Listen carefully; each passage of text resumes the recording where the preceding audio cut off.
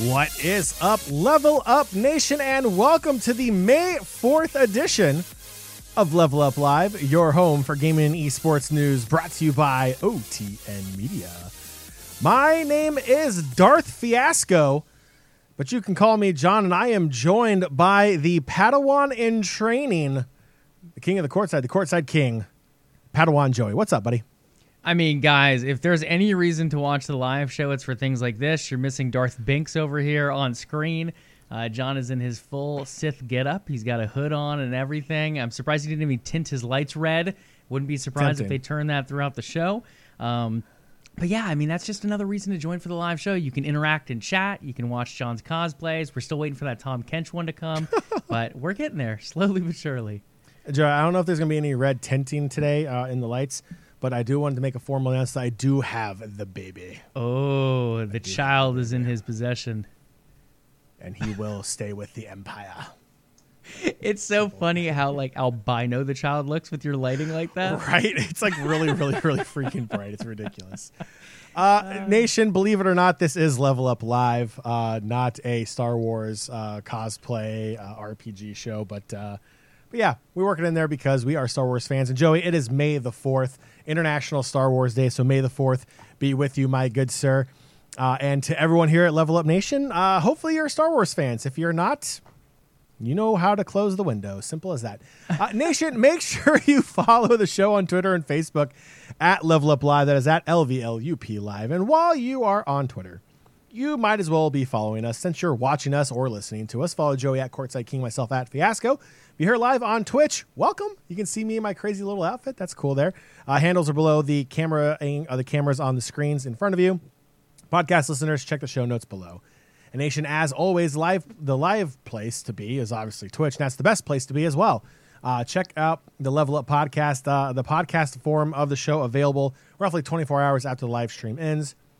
Check out Level Up Podcast, available on your podcatcher of choice. Extra credit, use your Amazon Prime. Yeah, fun fact, if you have an Amazon Prime account, you have a Twitch Prime sub that you can use. Do not let Joey blow up another planet. Alderaan was enough, okay? Alderaan was enough, Joey. He will blow up another planet if you do not use your Amazon Prime, Twitch Prime sub for OTN Media. Okay, Joey, what is on tap for tonight's show? What are we talking about? That is a great question, sir. It has been a bit of a rougher week here for Xbox, for sure. So kind of hitting on some of the Xbox pain points of the last couple weeks. Last week we talked about the CMA saying no to the Activision Blizzard acquisition. We're not going to talk too much on that this week as the appeals process is still kind of working its way through the court system and the filing and all that goodness. But Xbox has been rolling with the punches, some better, some worse. We have a new dashboard design coming out for Xbox players, Redfall. It dropped, and it took a bite from the critics instead of taking a bite out of players, given the vampire theme. We have confirmation of that Xbox Game Showcase and Starfield Direct in the summer with a few more details on that front. Phil Spencer just gave a candid interview about the state of Xbox right now, as well as some new fun game announcements, particularly in the indie genre, one of those being a new League of Legends story as well. And then, John, as you said at the top of the show, in your nice little hood there, it is May the 4th, so talking a little bit about some of the Star Wars games that both have kind of impacted us over our time in the gaming industry, as well as some that we might be playing now, like Jedi Survivor, to get some initial thoughts on that as well. Absolutely, Joe. We have our topics. Before we can dive into that, it's time for our drink of choice. Sir, what is your beverage for today on May the 4th? That is a great question. I am drinking a sparkling water today, limoncello from LaCroix. Oh.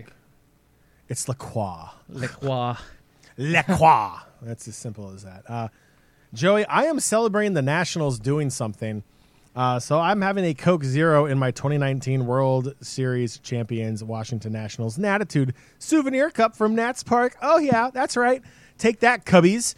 You just lost the series to a horrible team, and you actually spent money in the offseason where we did not. Sucks to be a Cubs fan. All right, Joey. We have our topics. We have our beverages. Let's get into our first segment here. And, of course, that segment is Gaming and Esports News, and that is presented by Gamer Bites. Bite-sized gaming and esports news delivered weekly directly to your inbox. Sign up today. Check out the link in chat if you're here on Twitch. Podcast listeners, check the notes below for the link. Joey, let's get into gaming and esports news. Let's go. Absolutely. Speaking of Gamer Bites and Star Wars, guys, John had a very fun story, and there was some nice little Star Wars puns of sorts in this past week's issue, so go ahead and check that out. It's also available as an article on the website as well, otnmedia.org. Who, me? Yeah, absolutely you. And your Nats. I saw you tweeting about some bad bullpen management, rather, and then they ended up coming back to win, thankfully. Davey Martinez needs to go. I'm just putting that out on record. He needs to go. He's not a rebuilding manager. He needs to go. Need to rebuild him, it sounds like, from the sound of things. But this is not a baseball podcast. We might have one of those one day. We do discuss some MLB The Show from time to time, but for now, it is not in the topic reel, at least at the top of the show, as we are going to talk about that heavy week for Xbox. So again, just a quick recap, the CMA, the British organization that overlooks the competitive market for Great Britain and the United Kingdom, said, hey, Xbox, we do not approve of your acquisition of Activision Blizzard. So that is one of kind of the big three they needed to get. They need to get the FTC, they need to get the UK, and they need to get the EU. There are some other strategic markets out there as well, like Japan, China. Japan has approved at this point. Brazil approved, which is another big kind of market in South America. But in the end, can the deal pass without the UK? It's still kind of up in the air if that's a possibility. It could happen, but they do need the FTC and the EU at the very least to even consider that. But they are going to move through with the appeals process. So we'll keep an eye on that. But again, not talking more about it on today's show. So next up, the new Xbox dashboard. John, if you want to pull this one up on screen for those here with us on Twitch. One of the big pain points of Xbox fans, I'm not really one of those fans on this perspective. I don't have too many issues with the dashboard. I guess I don't really spend enough time looking at it. I'm typically playing the games. But some people really like the dashboard and really like their background. So one of the big arguments has been, hey, Xbox, the tiles are too big. And this feels like it's been going on for like a year now at this point. People want to see their background, and I get it. I think my background is a custom screenshot, the one I'm using recently from Star Wars Fallen Order, the last big Star Wars Jedi game. And it looks cool, and I'm fine with it. I can see it every once in a while when I scroll around, and I'm like, oh, nice screenshot there, Courtside King. But in the end, I don't really look at it that much. I do get it, and I can see some pain points here. I like that we can see more background with this new concept. They do shrink kind of all of the game tiles. There's still the ads in the bottom right, bottom middle part, which some people have issues with. Personally, I use the ads to tell when there's sales going on in the store.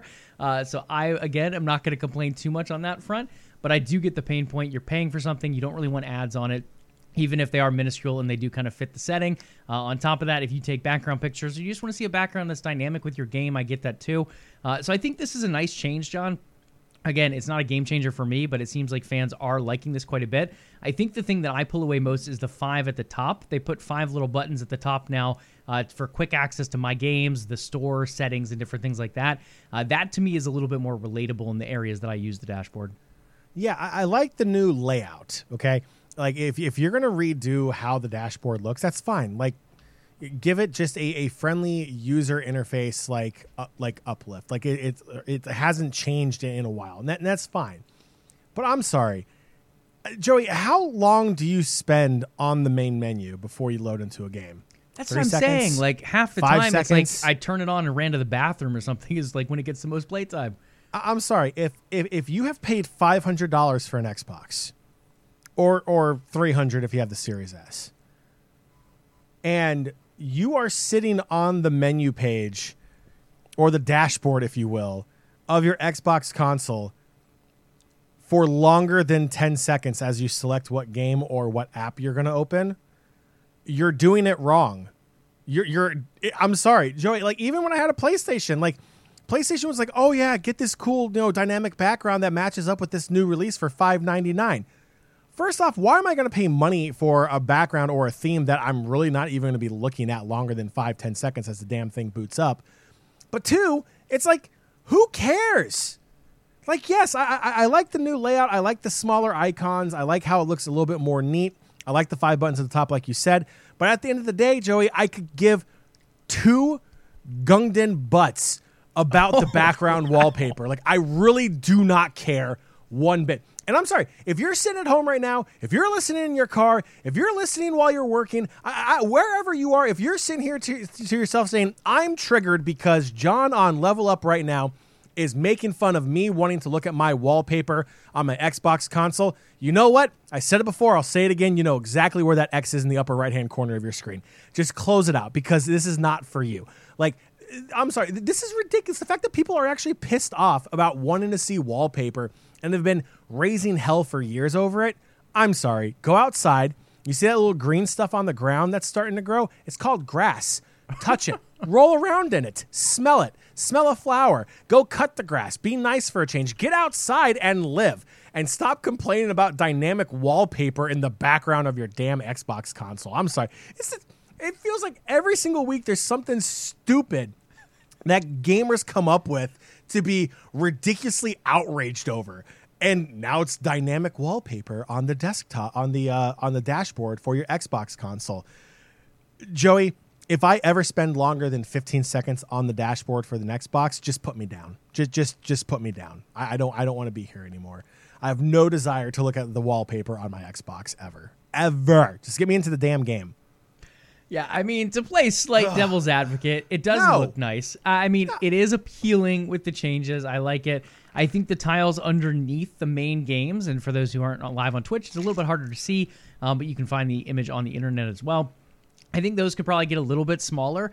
I think my biggest issue, and it's more of a functionality than a look thing, I wish we could pin a few things on the main dashboard page.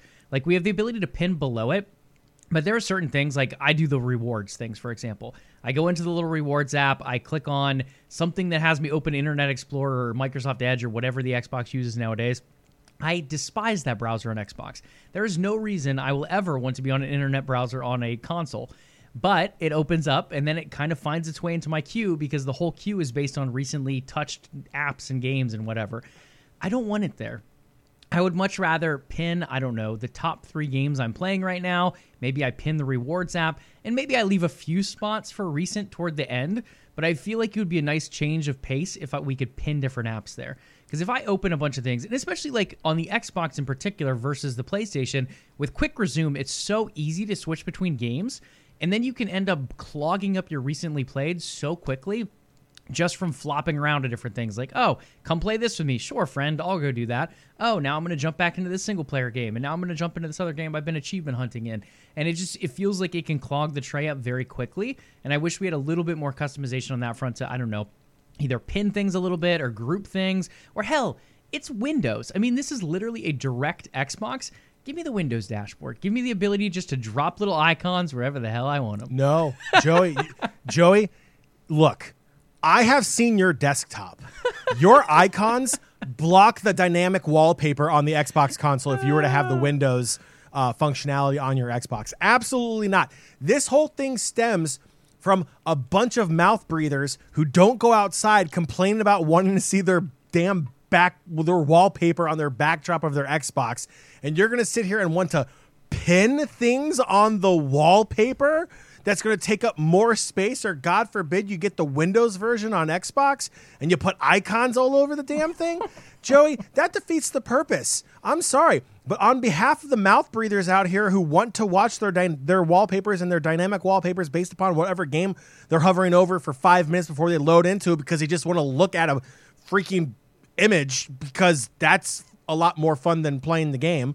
That's offensive to them. They're not going to go outside and touch grass. They want to see the digital grass on their background of a screenshot they took 4 months ago to remind themselves of what the outside world looks like because it's very scary out there. As you can tell, we're a little opinionated on the whole background thing here. It's stupid. It's just one of those things, and you and I obviously are the same in this. Like, we just don't spend enough time on it. And with the load times of games nowadays, they load in so freaking quickly. Even these big AAA titles with giant open worlds, you just don't spend enough time there. Like, either you're in the rewards app, you're in a game, you're in YouTube, whatever the case may be, you're in something. You're not chilling on the dashboard. Now, who knows? Maybe with the dynamic images, John, I will feel so tranced that I will sit there and watch the game's background for some random key art instead of playing the game itself. I don't think that's going to be the case, but now at least we have the option for that to be the case, I guess. Don't do that, Joey. Speaking of games you probably won't have on your new desktop, that is Redfall. This game has definitely sunk its teeth into the media, and they've sunk them right back into it. It has been a critical affair, per se. Redfall currently on OpenCritic is pulling in a very high rating of 61 out of 100. Just over that failing grade mark, or right in that failing grade mark, rather.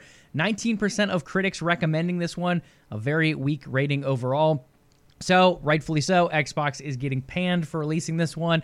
This is a game, and you and I mentioned it, John, as soon as we saw it. It was like 2 E3s ago.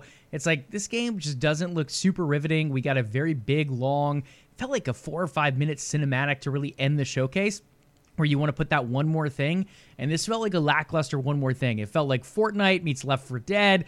The graphics were very cartoony for something that's supposed to be a little bit more, I guess it's horror thriller based. It didn't feel like it was quite there. You have some abilities, but then there's so many games with abilities nowadays, like Overwatch and Apex and so on and so forth. It just didn't feel like it was going to deliver in that opening cinematic. Then we went on. It sounded like development was coming together. It got a full year delay. So we're like, okay, it should come out, should be pretty polished. Arcane has always been known for great environmental storytelling. Let's see what they can put together. Then this puppy came out, and John, there has been everything on this game. At first, they showed the thing in 60 FPS for so long in all the marketing material. Then for the console players, it drops at 30 FPS. The NPCs are probably some of the dumbest NPCs I've seen in gaming in maybe 20 years at this point, to age ourselves a little bit. They are beyond dumb. Like, it is probably below Star Wars movie Stormtrooper level. Like, some of these people are oblivious. You can just walk around punching their allies when they're right next to them, and no one will notice. It's like, oh, my teammate didn't just get clobbered half a centimeter away from me. So they're just very oblivious. The sinks are another thing that's popped up a lot. You can turn the water on in the sinks, but the water doesn't come out of the spout. But you do hear the sound effect, and then you see water splashing on the ground. So it's a little bit fascinating on that front as well. It just seems like the last year was not used for polish, and I honestly don't 100% know what it was used for, to be completely honest. Yeah, I mean, Joey, it is May the 4th, so I'm just going to be packing a bunch of Star Wars references in here the entire show. This Redfall is so bad it makes Order 66 look like a day at the carnival. Oh my gosh! And that had younglings being killed. Like, at least the younglings next to him knew what was happening. The NPCs here are like, I don't know. Did someone just get cut down by a lightsaber? Yeah, no, this is so dumb. This game should not have been released. Period. End of story. It deserves all the backlash it's getting. It looks terrible. Like you mentioned a couple of years ago when it was released as the one more thing. I remember, Joe, you and I were, I believe we were co-streaming that one. Yeah, it was us and Drew. Yeah, and Redfall came up and we were just like, that's the finale? Like, it was weak. I mean, not just because it was the one last thing, but overall, it was weak.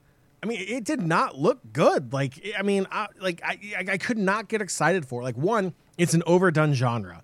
Okay, then on top of it, everything just looks bad. Like, the gameplay, the NPCs, everything. Look, Star Wars Jedi Survivor got review bombed because of bugs in the game.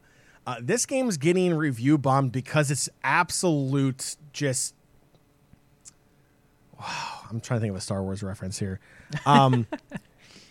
This game is so bad, it should have never left the Dagobah system. It should have just stayed in the swampy mess that was development hell and just sunk and died is what it should have done. Like this, this game needs to go away. I think Xbox realizes the mistake it made. Yeah, and I mean, it's not just an Xbox thing, right? And I mean, This is where the shilling part comes in a little bit, and I'm going to get panned for it. But it is a Bethesda thing, right? And these two are still operating independently, and I think people need to realize this. Now, should Xbox and Microsoft be at fault? 100%. They definitely accept some blame here, but I think part of that blame is just how loose they are with the creatives here.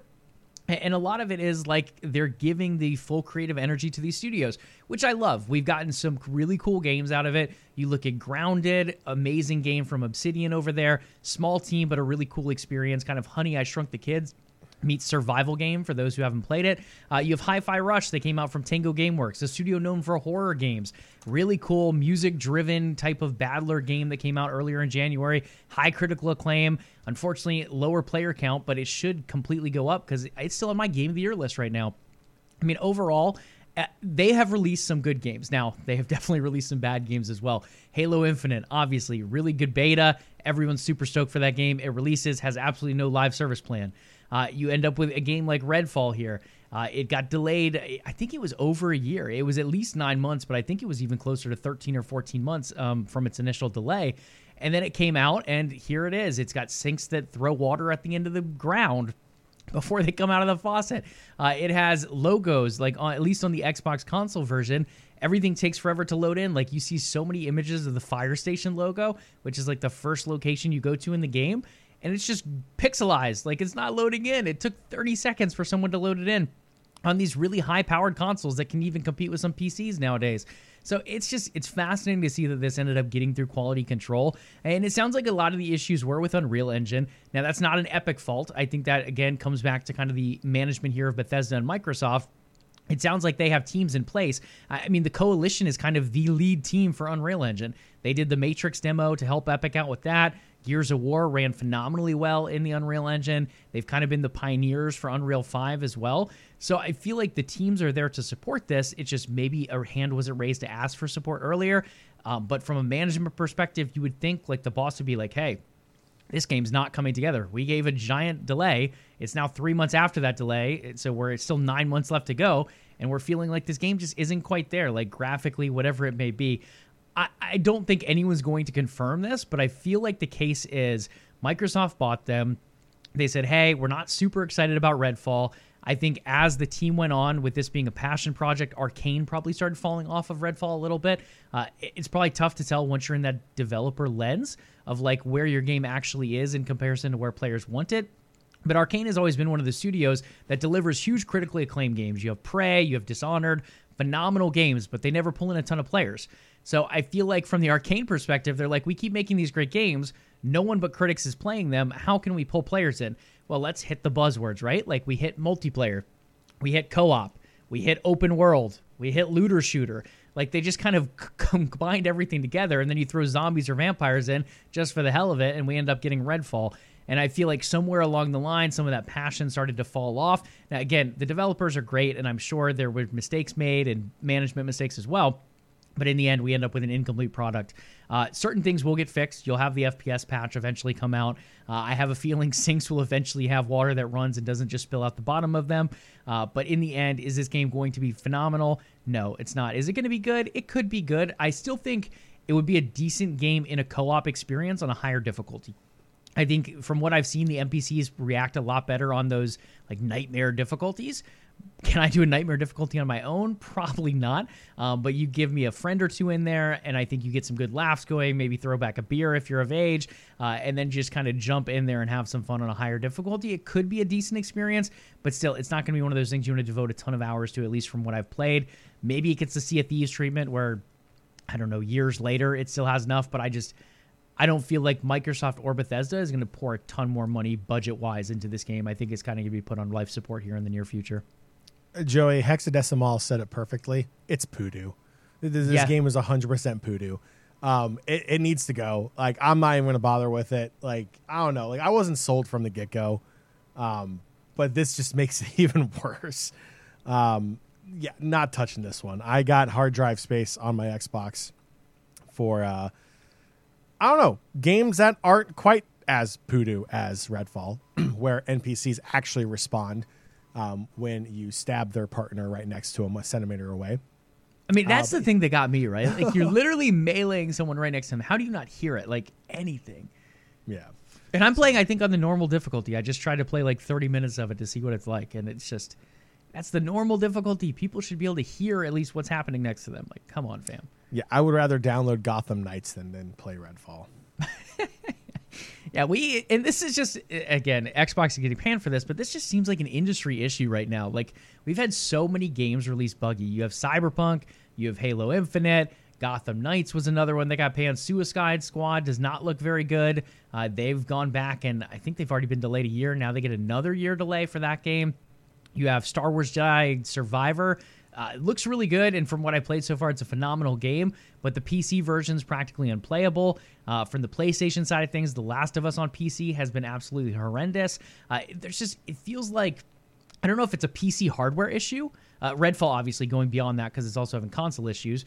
And so is Jedi Survivor to some degree. But it feels like the PC version especially, I don't know if it's like a post-COVID thing or what it is, maybe the number of different hardware types out there currently. I don't feel like it's much different from what it's been in the last couple of years. But for some reason, just developing and optimizing for PC has been a nightmare for the last year or two. Here is my perspective. And I think this is an industry trend that was happening even before COVID. I think COVID just made it worse, a lot faster. Honestly, and this is a very general statement. This is not directed at each individual developer or anyone that works with a development team. This is just my viewpoint from what I've seen over the last 20 plus years of playing video games. The internet has made developers lazy. The reason I say that is because we as gamers, and I've said this before, have accepted the fact that we will pay full price for a game that's 60% completed. You did not have that problem on the Nintendo 64, on the Sega Genesis, on any of the cartridge or CD-based gaming consoles, because they had to ship a completed game. If there was a bug that was in the game, then there was a bug that was in the game and it was a part of the game. It is what it is. Like, once it was out, it was out. It had to be shipped out in its entirety. There was no DLC. There was nothing else to go along with it. The DLC was called a sequel. It's as simple as that. Now, with the internet, with everything being connected to the internet and the ability to patch games because everything requires you to download the files, these developers can say, hey, look, we will create 60% of the game, make sure it's somewhat polished, roll it out, then roll a patch out 2-3 weeks later to make it run even better. And then, that last 40% of the game that we know we want to do that's taking a little bit longer, we're going to release it as either paid DLC, or if you got the super premium badass version of the game, it's included in the price of the DLC. And really, you're paying even extra for what the game was originally supposed to be. I honestly feel like the internet and the connectivity that we have to the internet for these games and the digital aspect of all of these games make developers feel more comfortable about putting out half-assed finished projects out to the public for full price under the guise of DLC and patches that come later on down the road. Now, that also being said, I feel like we are getting more content than we've ever had before. So it is kind of a catch-22 where, as gamers, are we going to be fine with the idea of paying $60, $70, $80, $90, $100 for an incomplete game? Because it's not just Star Wars Jedi Survivor. It's not just Redfall. It's not just No Man's Sky. It's almost every single game. And it's not like it's a League of Legends where it's a patch for balancing updates. It's a patch because the game's broken. It's a patch because there's game-breaking bugs that reset your progress or make you start all over or makes the game completely unplayable because, Ellie from The Last of Us has a gigantic hole in her face or something crazy like that. It's stuff like that. And that's all comes down to the fact that developers say, hey, look, let's push it out there. Let's get our money. Let's get it out there, and we'll patch it in 2 to 3 weeks. I just feel like that's currently where we are in the state of game development. It's a sad place to be. But honestly, 20 years ago, during the CD and cartridge era, you had to put out a finished product. And I feel like that's a standard that should be continued in the digital age, is making sure it's as close to 100% completed before you push it out.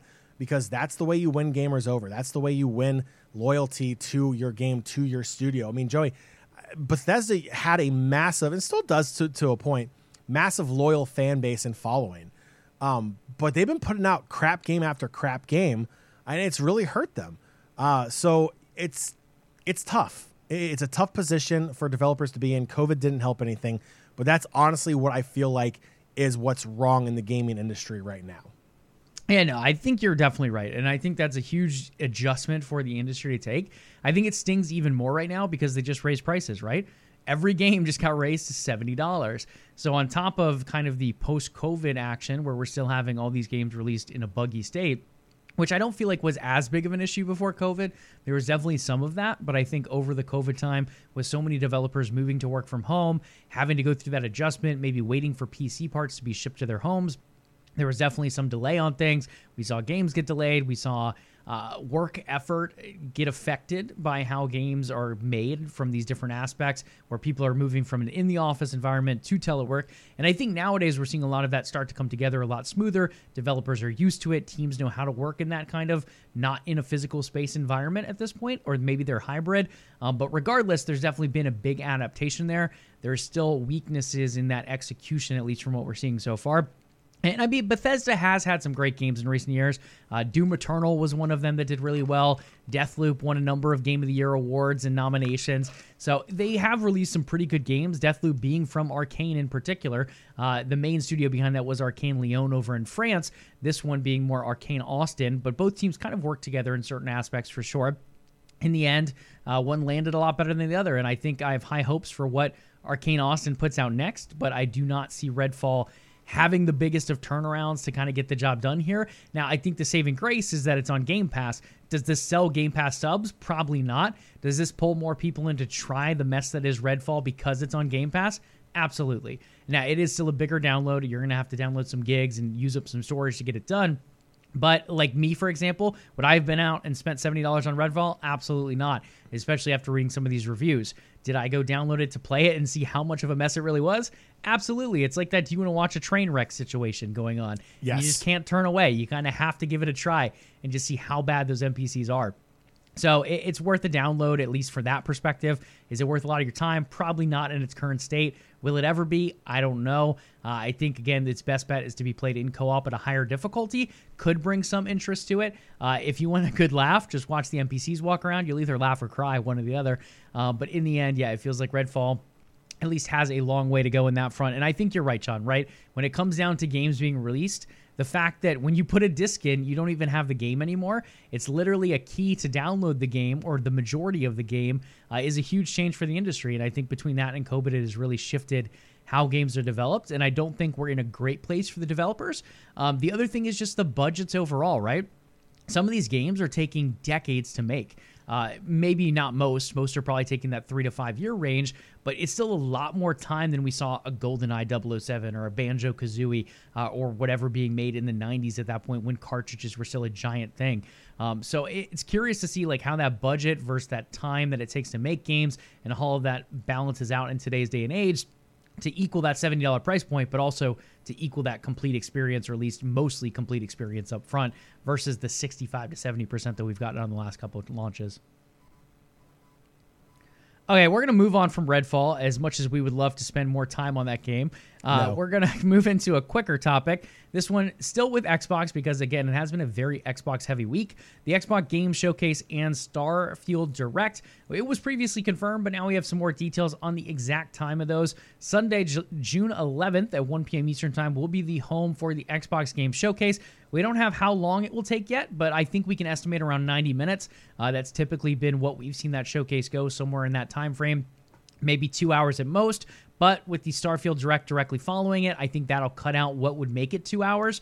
So I think that'll be an additional 30 minutes or so on to the end of it, and that one's going to start whenever the first one ends, so I would estimate around 2:30 p.m., maybe 3 p.m. On Sunday, June 11th. So I'm excited for this, John. I think it'll be great. I think there has been a lot of feedback based on last year's showcase. Last year, they kind of focused on the next 12 months ahead. We've seen some of those titles hit. We've seen some of those titles miss. Starfield, for example, was in that next 12 months, and unfortunately, it is getting dropped out into the September timeframe, so not quite making that agenda. And there's been some other games that have definitely moved within that same window as well. I like the 12 months ahead. I wasn't too sad about it. I know certain people would like to see some of the stuff farther out, which is ironic because these same people were critiquing Xbox for showing games that are too far out too early. So they're going to have to try to find a happy medium on this one.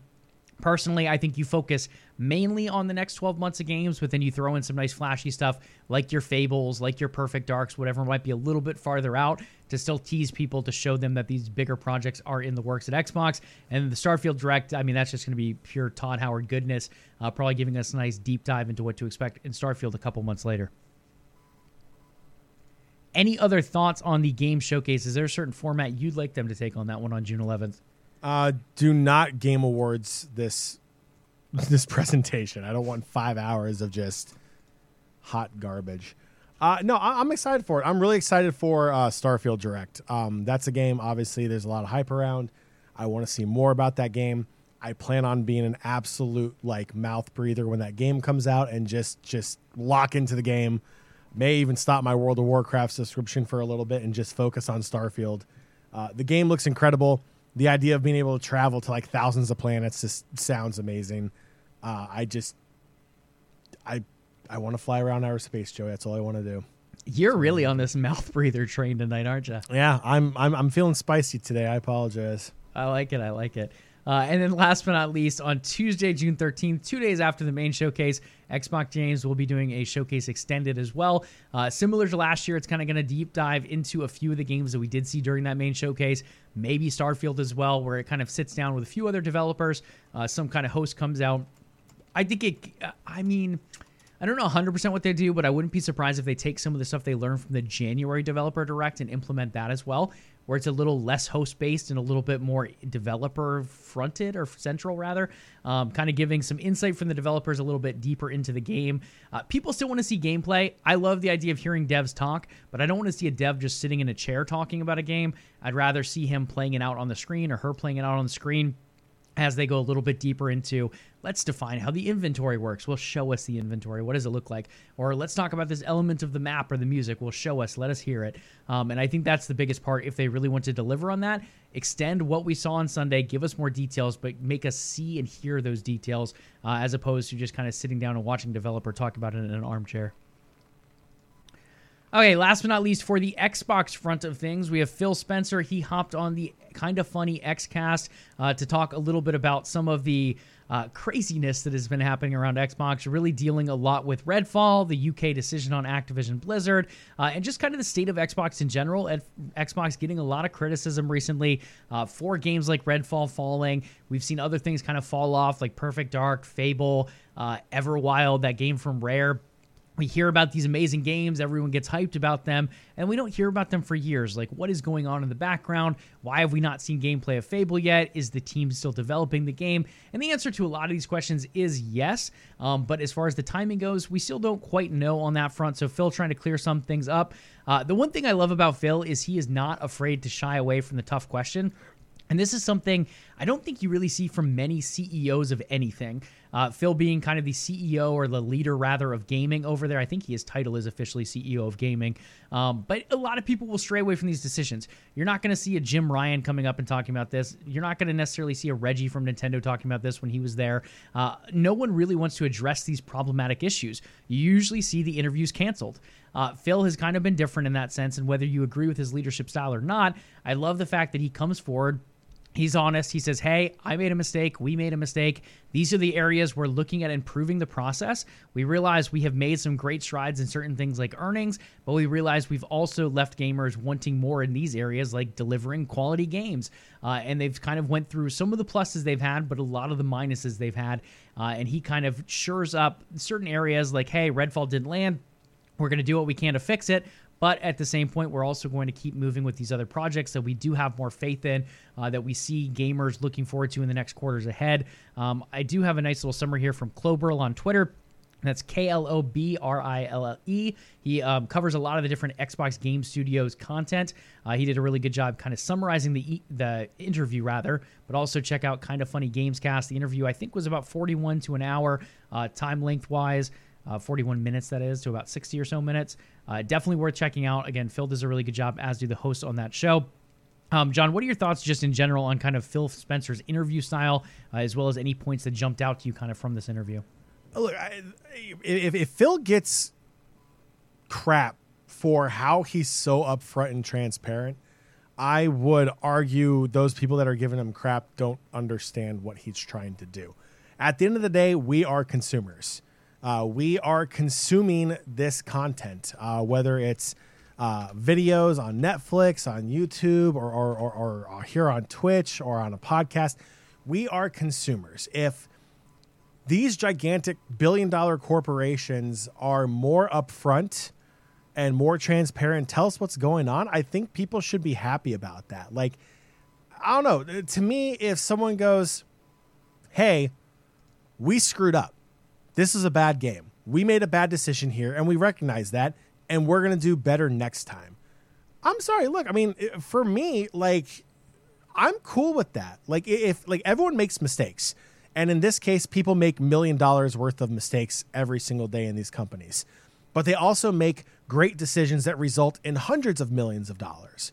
So at the end of the day, it's like I would prefer the honesty, the blunt honesty that Phil talks about. I enjoy that he doesn't cancel interviews, that he's very upfront, and that, you know, at the end of the day, he takes the fall when he needs to for his organization. He's like, look, we need to do better. We understand that. Like, this is where we fell short. This is how we're going to do better in the future. Now, if every interview of his was him taking the fall because it's been crap after crap after crap after crap, then I would say it's a leadership problem. But the fact that he's transparent and the fact that there are good games coming out there, that they are being super transparent and being open and honest with the gamers, to me, I don't know. I personally like it. I think it's a breath of fresh air, and I wish more people in high leadership positions were more open to communicate with their consumers in regards to whatever product they're providing. Because at the end of the day, it just feels like, you know, the consumer doesn't matter. A lot of times, large corporations just see you as a source of income, and they don't care if the product is good or bad. They'll say and do whatever they need to get that 60, 70, 80, 90, $100 out of your pocket. And then if it's bad, guess what? You're only allowed X amount of refunds. We're not going to refund you your money. Thank you for your poor business decision as a consumer. That's why a lot of people don't pre-order anymore. They want to wait till the game comes out. They want to see what the bugs are. That's the reason why pre-orders are down for a lot of games. So yeah, I personally enjoy Phil Spencer and what he's doing with Xbox. I enjoy the honesty, and I enjoy the fact that he's going on to these podcasts and being open and honest with what's going on with their upcoming major games like Starfield or their downfalls like Redfall. So I personally love it, and I think if anyone's actually critical of Phil being this open, I think they're missing the point. I agree. I mean, I think Phil, if you look anywhere in the industry, even if you look at PlayStation and Nintendo, there are so many developers and higher-ups that respect Phil. And I think that just shows how industry-wide he has an impact on everyone. He's just brutally honest. I mean, the dude plays games in certain meetings, and he's shown that.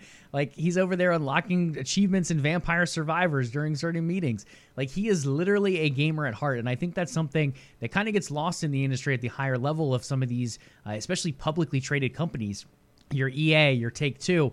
Do I see Strauss Zelnick and Laura Miele out there playing different games regularly? Sure, they play some games here and there, but they're also very corporate. Phil, I feel like, is gamer first, corporate second, and I think from a gamer perspective, that really helps as far as going out there and getting these titles, making these deals, knowing what gamers want, delivering variety. And sure, Redfall is a miss, but I think people miss like all the good games that were released. They literally were the publisher of the year 2 years ago. They had Deathloop. They had Psychonauts 2 come out. Both were critically acclaimed. Psychonauts won a ton of Game of the Year awards. Deathloop won a ton of Game of the Year awards. Hi-Fi Rush came out just a couple months ago in January. Absolutely phenomenal game and on a lot of people's list for short list rather for Game of the Year this year. It'll probably lose to Zelda or Starfield or Spider-Man 2, but it's going to be on short lists all over the place. It's phenomenal. And I think that's one of the other things with Phil in particular. He goes on to say in this interview, and this is another thing that I really respect him on, he wants to protect the creativity of the teams. Did Arcane miss? He says yes. He admits they missed on this one. But without that creative freedom, you never get games like Grounded, which was phenomenal. You never get games like Hi-Fi Rush from a horror studio that might be afraid to take a risk and go out from something they haven't designed before. And now you have this giant award-winning game. I mean, there's so many things that creative opens up, but can also close depending on how things go. So I love the fact that he came out and said, sure, Arcane missed on this one.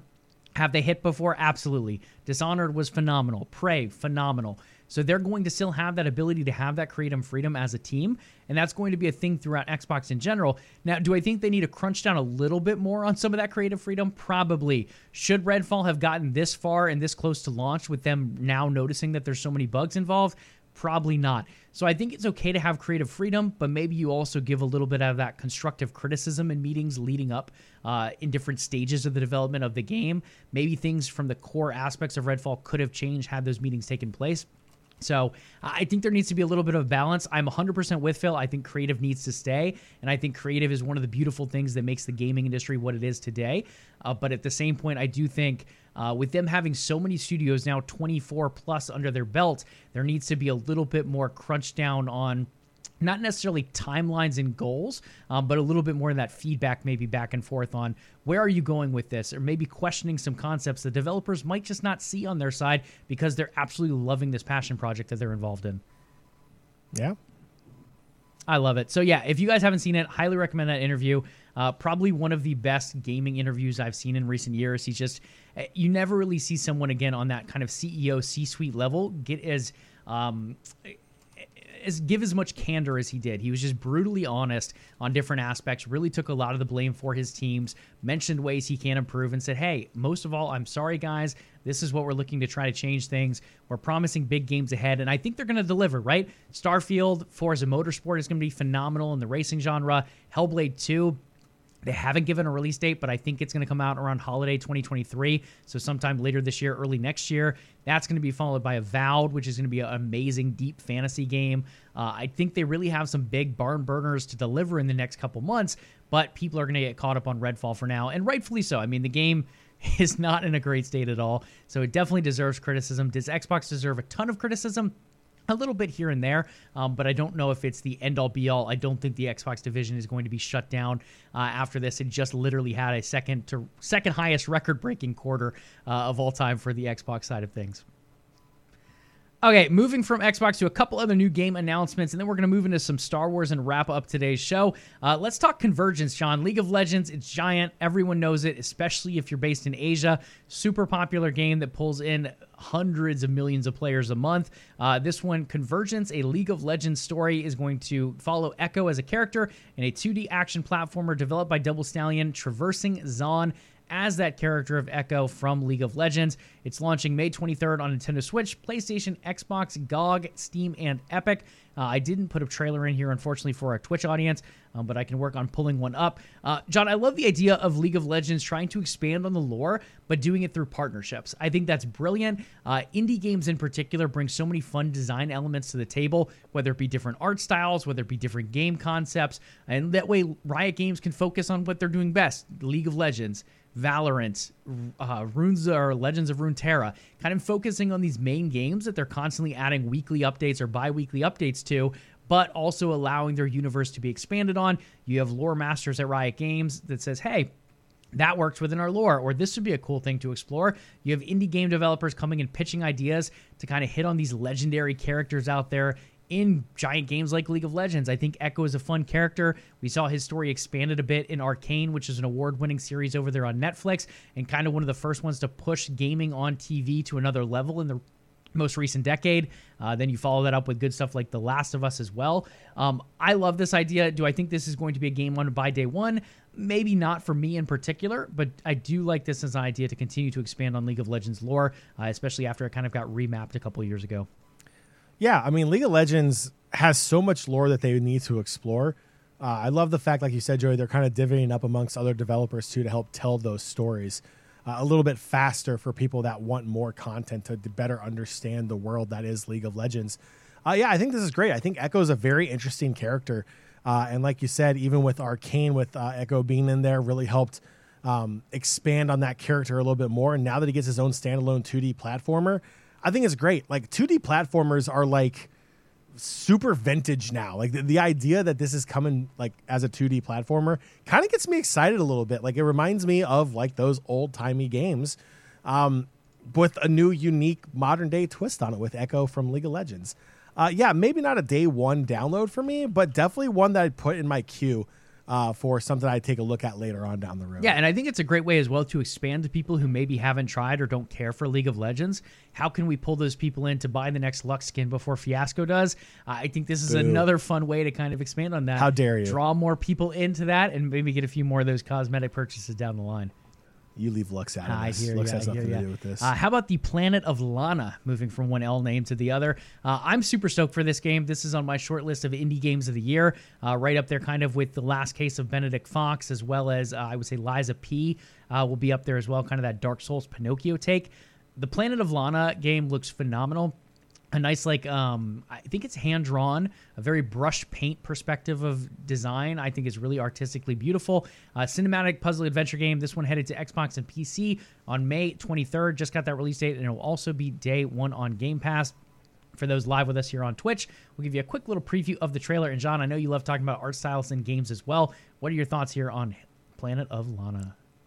Yeah, the art style is great. Again, it's unique. It's not like super polished like you see in a lot of these fully like Unreal Engine designed type of games. Like this is like you said, it has like a hand drawn feel to it. Has like another Ori feel to it as well. That same style of game.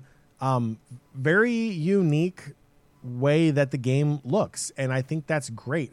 I think sticking with the status quo with what we're seeing coming out on console or on PC. Isn't always good. Switching things up, making things look unique and different is a way to be successful. And I think this game looks great as well. Definitely will take a look at it. Maybe not on May 23rd, but definitely a game that piques my interest from what we've seen so far. Yeah, I definitely think it has a lot of potential to be a very good one as we kind of move forward, especially throughout this year. Just so many big games coming out. I mean, Spider-Man 2 coming, Starfield. We already saw a Star Wars Jedi Survivor drop. We're going to talk about that shortly. You have The Legend of Zelda, Tears of the Kingdom, probably a Game of the Year candidate. Dead Space did really well earlier in the year. Final Fantasy 16 coming out. So it's a game loaded with a ton of AAA games. But on top of that, also getting some of these really cool indie games delivering, like this one, like The Last Case of Benedict Fox, which for those on Xbox Game Pass, it is out now. I think it's available on Xbox and PC. That game is really freaking cool. John, I think you hit the nail on the head, kind of putting that one on your watch list. I played, I don't know, maybe 20, 30 minutes of it so far, and it is just phenomenal. I mean, the art style, the mechanics, the story is intriguing. There's definitely a lot of mystery involved with it. It's easily on a short list for Indie Game of the Year for me as well. So some really cool stuff coming out to look forward to. But yes, Planet of Lana next on that list as far as indies go. Okay, last but not least, you hit it at the top of the show for those joining us live here on Twitch. John, why don't you put that hood back up as we enter into this segment? The child is in the possession of Darth Fiasco over there, or Darth Jar Jar as I like to call him. Our nice little albino version of the child, given John's bright lighting. But Star Wars is the theme today. May the 4th be with you. I mean, John, Star Wars games have defined gaming for years, it feels like. From the canceled project that everyone wishes was a thing with Star Wars 1313, the Bounty Hunter game, to all these original games like Star Wars Episode 1 Racer. I remember spending hours in that game. Star Wars The Knights of the Old Republic, still the era that people of Star Wars fame, wanting that to be part of canon, are aiming for years, and it looks like we might finally get that wish to come true. Just, they have really defined gaming, but really just the Star Wars realm in general, as we've seen those two kind of cross over as different entities. What's one of your favorite Star Wars games of all time, or where do you want to start off with this? I could talk Star Wars games for years, it feels like. Knights of the Old Republic. I mean, I feel like you cannot talk Star Wars video games without acknowledging Knights of the Old Republic. That game, literally to this day, in my opinion, is still one of the best games. Yeah, the mechanics are a little weird. But the story, just the overall gameplay, like that was probably one of the first largest successful Star Wars video games, period. Even to this day, there's just so much talk about it. Not just because the Old Republic is such a inspiring or just an era of Star Wars that attracts people to it, whether you're playing the MMORPG game, The Old Republic, or, you're playing Knights of the Republic or Knights of the Republic 2. Just the Old Republic in general is such an untapped area of lore that needs to be explored more, not just in video games, but in movies as well, in TV shows and everything, which we may be getting there here and there. But I feel like when you talk Star Wars video games, Knights of the Old Republic is where you start. I like it. I think that is a great starting point for sure. Just out of curiosity, so I'm looking at kind of some of these older Star Wars games. Oh, this is fascinating. Do you know when the first Star Wars game was released? What year? Probably early 90s. Looks like 1983. We had a standalone game, Star Wars Jedi Arena, for the Atari 2600. And then there was also, it looks like some Star Wars games released later that year as well for Episode 4, A New Hope. So Star Wars games, yeah, they have been around for many, many years at this point, kind of coming up on that 50-year anniversary here pretty soon. Brutal. Yeah, absolutely. So the newest Star Wars game, we have Star Wars Jedi Survivor. This one follows a game that I believe it was at least nominated for a couple Game of the Year awards when it came out in 2019. Star Wars Jedi Fallen Order, very fun game. A little bit of a nightmare to 100%. It is hard to traverse some of those planets and maps to kind of work your way back for some collectibles if you're an achievement or a trophy hunter. But in the end, a really good story, a really fun way to kind of move the story along between major episodes of the movies as well, and to fill in some of those gaps, especially after the ordering of Order 66 from one of John's Sith friends over there, who also wears a nice black hood. In the end, I feel like they delivered pretty well in Fallen Order, and I feel like Survivor, at least from the limited amount I've played, I've only been on 2 planets so far, I feel like they've really expanded upon that scope-wise. It's not a true open world game because there is some planet travel being imbued here and there, as well as some blockades as you kind of progress your story to move forward into certain sections of the map. But overall, the maps feel massive. I feel like graphically it is very well done. Now, one thing we have to address, obviously, is the bugs. I have honestly not hit too many bugs on the Xbox side of things. I know there are out there. I know some people talk about frames dropping. I really haven't noticed too much of a frame drop. I don't know if you have, John. But yeah, really not too many bugs that I'm noticing on my side yet. Yeah, no, I haven't noticed any bugs whatsoever so far in my playthrough. Now, again, a patch did just come out the other day for PC and for console. But again, like up until that patch, still did not have any performance issues that I noticed. There were no game-breaking bugs.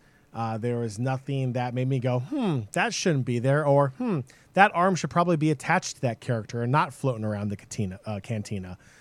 So like there's nothing like weird or anything that I noticed either. Again, most of the complaints are coming on the PC side, which was a direct port of the game from console to PC, which again, anytime that happens, it's not going to go well. So yeah, I mean, I haven't experienced anything on the Xbox side of it. I haven't played it on PC. I probably won't be playing it on PC because I don't plan on buying it twice. But yeah, I mean, I haven't experienced anything at all. Yeah, I haven't really had too many issues either. It seems like, I'm not going to say all of the issues on PC. There are definitely some issues for some Xbox users. I've heard PlayStation has very bad screen tear on certain parts as well for the PS5.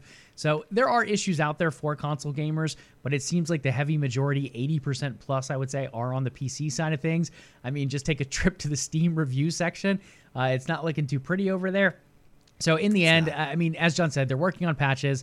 They just dropped one recently. They have a lot more in the works, especially for the PC side of things, to address that screen tearing, to address FPS issues, to address textures not loading appropriately. There are definitely a lot of issues on that side. And if you're looking to get it on PC, you might want to wait a couple weeks. I haven't heard of this game in particular bricking PCs, but the last couple releases, like The Last of Us, I know bricked quite a few PCs out there. So it just seems as a PC gamer, you want to be a little bit more hesitant nowadays as these developers still kind of get things together, especially in ported games. But in the end, I think it will land well once it does kind of get those bugs shored up. It's already landing well with critics. Minus the bugs, it seems like a lot of reviews coming in the high 80s, around 86, 87 seems to be where it's averaging out. So pretty strong out of 100. And overall, like John and I said, neither one of us encountering too many bugs yet. John, I don't know how far you've gotten in the game. I'm kind of on planet number 2, so not very far into the game, but I really haven't encountered much issues yet. Yeah, same thing. The game's been great so far, too.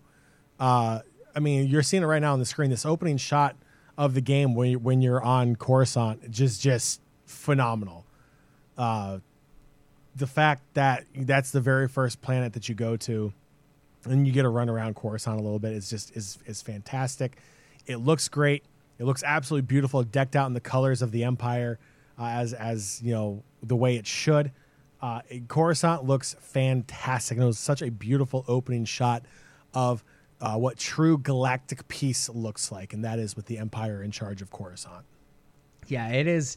It's been an experience so far. There's a lot more I'd like to say, but again, both of us need to progress a lot farther in the game to be able to talk too much more about it, but also for the face of spoilers, we don't really want to put too much out there, even of the parts we have played so far, so you guys can experience that for yourselves for the first time once this game does find the patches it needs. With that being said, John, again, it being May the 4th, let's talk a little bit more about the future of Star Wars games here. I know there's a lot of different angles they go, from different eras to different styles and genres of games. If you could make a Star Wars game tomorrow, what is that genre or era that you'd kind of like to hit on? I think first off, you need to have a Mandalorian game. Period. End of story. With how big the Mandalorian series on Disney Plus is, you need to have a Mandalorian game. And I believe that like there was a leak or a fan-made game or something that looked like there was a Mandalorian game in developed, and it looked fairly polished too from what we could see. That would be absolutely massive if they were to come out with a Mandalorian game to piggyback off of the success of the Disney Plus series. That would be huge. It would be absolutely massive. The amount of people that may not be big gamers but are big fans of the Mandalorian may say, you know, hey, little Timmy, bump over on the Xbox a little bit. Mommy and Daddy want to play the Mandalorian video game. And little Timmy's going to be like, I don't know what you're talking about. And you're just, you know, it's just one of those things. You know, little Timmy's going to be bumped off to the side while Mommy and Daddy are playing Mandalorian video game. I think that's the first step. You have to capitalize on the success of the Mandalorian. After that, I am a little greedy. I would like them to go back to the Old Republic. Yes, I understand the High Republic as a thing. Yes, I understand that is the newest era in Star Wars lore. I get that. Fully understand the lore of the High Republic needs to be fleshed out also. But at the same time, the Old Republic is so untapped outside of the Knights of the Old Republic and the Old Republic MMORPG game. It needs to be explored further. There's a reason why Revan is considered a top 5 Star Wars character, and it's literally right there next to Darth Vader for a lot of people. Revan needs to be explored. Revan needs to have a story. Yes, the book about Revan was fantastic. I highly recommend the audiobook for the Revan book if you really want to listen to it. The voice acting is incredible, but just really kind of expands a little bit more on Revan as a character. Knights of the Old Republic is the story of Revan. It's absolutely fantastic. It's definitely an era that needs to be explored more. You take a look at like even the Star Wars game for mobile, Star Wars Heroes. A lot of the big powerful characters are Old Republic characters, whether it's Darth Revan or Jedi Knight Revan, or I'm blanking on all the names right now. But there's a lot of really strong Old Republic characters that are in the game. Play upon that. Like that, I feel like that's going to start drawing people more and more into Star Wars video games if they're not already there. And then you go to the High Republic. High Republic, let it flesh out a little bit more. There's a lot of books out there. There's a lot of great content that's out there, but it still needs to be developed a little bit more before I could see a video game really coming out for it. Now, I believe there was a video game in development, a little controversial with the studio who was doing it. Was it Eclipse? Oh, yeah. Yeah, it's a High Republic game. Is that still in development, or was that It is still in development at Quantic Dream. Yeah, so technically there is a game in development with Quantum Dream for the High Republic. No one knows when that will come out. But I think, you know, for a brand new era, there needs to be a little bit more lore established. I want to see some movies, some TV series to come out to introduce some characters, to introduce some lore. And then that would make video games even better for the High Republic era. If you're looking at right now, if I could do one tomorrow, it would be Mando, then Old Republic, then High Republic. Yeah, I pretty much agree with that. And I know we're going to get some critique from some of our Star Wars friends on kind of holding back on the High Republic, which it is great. And I'm excited to explore that genre. And I think series like The Acolyte will be a nice introduction to that. But I'm with you, John. I'm kind of one of those Old Republic fanboys. I love the storylines there. I think there's so much depth to kind of play with, both in a TV movie standpoint, but also in a video game standpoint. Allow us to play out some of those side stories.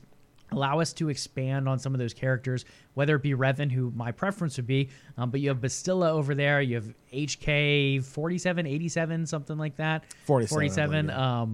So yeah, you have some really cool characters in there that you could really expand upon as well, both on the Sith side of things with like Malak as well, could be another one, as well as on the Jedi side of things as well. So lots of different things to expand on there. Revan as a character itself also being light side, dark side, and there's a lot of different areas to play with that. So it'll be curious to see what they end up doing, but yes, I'm right there alongside you. The only other thing I have, I like the idea of a straight up Mandalorian game, but I'm also not opposed to them going a bounty hunter route. Maybe you have the ability to customize a bounty hunter. Maybe instead of playing as Mando, you want to play as Greedo or Cad Bane, any of these like famous bounty hunters we've had over the time of Star Wars, or maybe you design your own completely. But I think that is really a concept that fell apart when we had Star Wars. I think it was Star Wars 1313 was the code name for it. Kind of that bounty hunter game in development at EA. I love the concept. I've always loved the idea of bounty hunters in Star Wars. I think they're some of the most intriguing characters out there, kind of both from backstory perspectives, but also just watching their stories play out. And I mean, maybe there's some hesitation with how well the movie Solo did. It wasn't exactly the most well acclaimed, and that was very bounty hunter heavy. But you look at popularity of characters in Boba Fett, Jango Fett, and now the Mandalorian, also very high up there and with different bounty hunter ties as well. So I think there's different perspectives there, but at least some kind of bounty hunter game, whether it's straight up Mandalorian or whether it's a little bit of an offshoot with a Mandalorian option per se, I do think some kind of bounty hunter game would land very well. And just to remind people who may not remember what we were talking about with this possible Mandalorian game leak, I did find the video again. I put it back up here on screen for those of us here on Twitch of what this game looked like. If it is real, if it's not real. If it's not real, this is probably one of the most polished fake games I've ever seen in my life. The graphics look absolutely insane. The textures look insane. The movement looks insane. Maybe it's a Battlefield mod. I don't know. But at the end of the day, this looks absolutely incredible, and the fact that it's Mando, absolutely massive. So again, don't know if it's real or not. This came out roughly about a year ago, this leak. So don't know, but this is what I feel like would be a successful game if this was real and came to fruition. Would be a Mandalorian game. 100%. I mean, the game looks phenomenal, like you said. Like, sure, there's some polish that could be done here and there, but graphically, it looks pretty good. I love the way some of the menu system is. I think the over-the-shoulder, both menu as well as combat options, look really good in this, too. I don't know if we want to leak too much on this, but how could someone find this if they're not watching the Twitch stream here right now and are listening to the podcast? It is available on YouTube. Okay. Look up Mandalorian game. You're gonna have to get through some spam a little bit, but it's the image, like you can see here with someone's head right in the middle of it. That is the thumbnail, and there is a disclaimer up front, which I'll put on screen right now. It's a demo that was leaked by someone by the name of Christopher Turner. No one knows if it's legit or not. There were rumors flying around at the time of a Mandalorian game being in development. But there is no confirmation whether that video is real or not. But again, with how polished it looks and how clean it looks and how well it runs, to me, if there's smoke, there's fire. This looks fairly believable, but again, there's no confirmation whether it's legit or not. And there you go. The title of it's on the screen. Mandalorian game gameplay demo leaked. So it's all on YouTube, and it's unless someone decides to take it down, it's going to stay there. There you go. Definitely worth checking out, folks, if you want to see some of that gameplay. But again, you might see some more this summer, potentially, if it is a game in the works at PlayStation, Xbox, Ubisoft, or whoever. We're definitely going to see some more of those games get announced as we go closer to the summertime. With that being said, John, I think we are good to wrap up today's show. It's been pretty good. We hit on a bunch of different stuff, all the way from the drama of Redfall, to the Phil Spencer interview, to some of these new games coming out from Riot Games, as well as nice indie studios like those creating Planet of Lana. We celebrated May the 4th, and I think that just about wraps up this week's gaming news so far. All right, Nation, that's going to do it for this edition of LvLUp Live. But before you go, make sure you follow the show on Twitch to catch the next episode of LvLUp Live. If you listen to the show on our podcast feed, please do leave us a review The Level Up Podcast is available on Spotify, Stitcher, iTunes, Google Play, and pretty much anywhere else you have a podcatcher. Just look us up. We are there for you. We would love to hear from you. In fact, we love to hear from our community so much. There are multiple ways for you to reach out to us. Joey, what are those ways? Absolutely. We're trying to get better about using it, but head on over to Twitter. If the show does get a change of date or time, you can find it there first. Twitter at LvLUp Live, LvLUp Live. In addition to that, you can follow the umbrella company OTN Media over on Twitter and Facebook at OTN Media, as well as on Instagram at OTN_media. Last but not least, hit us up with a follow on Twitch, maybe even a Twitch Prime sub if you have one lying around from Amazon. Twitch.tv/OTN Media. This show, Level Up Live, typically recording live Thursdays at 8 p.m. Eastern Time. All right, make sure to tune in next week. That is Thursday, May the 11th, as we continue to cover the latest and greatest in gaming and esports news. Do your ears and eyes a favor. Hit that sub and follow button to know when the next episode of Level Up Live is ready for your entertainment pleasures. We will catch you all next week. Enjoy your weekend, and remember, be nice to your fellow gamers online, and as always, level up.